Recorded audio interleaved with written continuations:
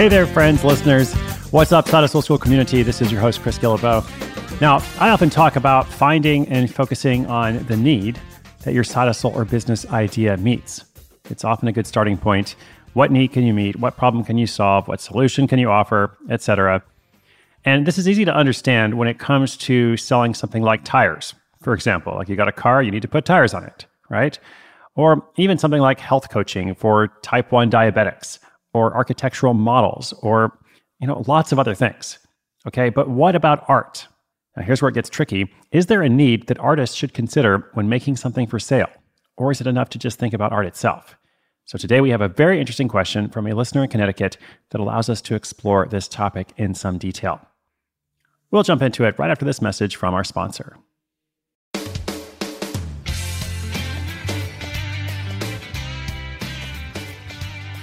Hi, this is Kaylee from Ansonia, Connecticut, and I've been listening to the show for a couple of years now. Anytime I'm caught up, I go back and listen to ones I've missed. My side hustle is called Needle Felted Fuzzies. I make and sell needle felted items, and I teach needle felting classes. My question is, what is the need that I am fulfilling with my art? I love making art, but I can find it a difficult sell. I understand a business needs to fulfill a need.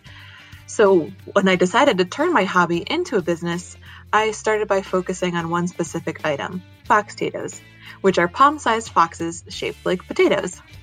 I sell them as gifts of encouragement that are meant to be given to someone going through something. The classes are like paint and sips, so they give people something to do and a new skill to learn. But the rest of my art is a tougher sell. I've also started making wall art to give beauty to people's homes, but what is the message I should be using to sell my art? What is the need my art business is fulfilling? Thanks, and I look forward to hearing your thoughts. Hey, Kaylee, thank you so much for listening. I'm so glad you've been enjoying the show. It's just wonderful to know that there are people out there in every state, lots of provinces, lots of countries, et cetera, listening. And congratulations on that side hustle that you have already. Sounds like you have a couple of side hustles already, which is great. And you're selling different kinds of art, which is very helpful for this question because, the teaching component, like the paint and sip classes, the things that you're doing, with a community, well, that is a pretty clear need. That is a need for both education and a need for community and connection. Okay.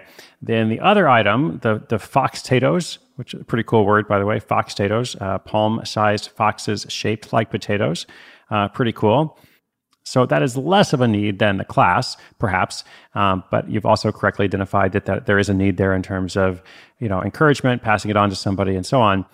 But that third category, this is what we're going to talk about here, wall art. The category of wall art to give beauty to people's homes. So here's what I think. I don't necessarily think that all art, broadly speaking, has to fulfill a need in terms of like a commercial need or a marketable need or this is the solution to the problem. I guess the problem is that, there's a blank wall in my house, but there's probably lots of different ways to solve that problem. So I think to me, it kind of goes back to your goals, like why are you making art? And I'm guessing that in this case, the wall art, the answer is more than just, I'm making this wall art because I want to make money. I want to make this wall art and exchange it for money. I'm guessing there's a bigger answer there, which is not to say that you wouldn't be happy to sell it for money, of course. But you are correct in saying that it's harder. It's going to be harder than selling a class or anything where you can point and say, this is the practical solution for this particular problem that you are experiencing. So I don't know that that's the best path to go down in terms of figuring out, okay, what is the need? I think it's more important to say, okay, well, I'm making this art and I know some people like it. There are collectors out there. How can I reach collectors? Where are the people that might buy this art? Like, where do they congregate? Do they go to art shows? Do they go to fairs? Are they buying online, et cetera? Is there some different way that I can get this out? Is there a platform I should be selling on, like Etsy or something different? And then just getting really tactical with it. I think that's the path forward there. And so for our many artists out there, I hope this is somewhat helpful and not discouraging. It's not meant to be discouraging. It's just, I don't think that there is a practical need for all forms of art. And what you're doing is beyond practical needs. You're doing something more than that. Like, you're not just meeting this base level need.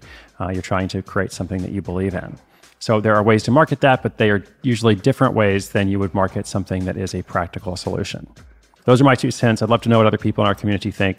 Like I said, we got a lot of folks out there. And Kaylee, thank you again for calling in. Good luck. Let us know what happens. Listeners, if you got a question of your own, come to sidehustleschool.com/questions. We will feature them throughout the year along with updates from other listeners. Thank you so much. You are awesome. Keep being awesome. My name is Chris Guillebeau. This is Side Hustle School.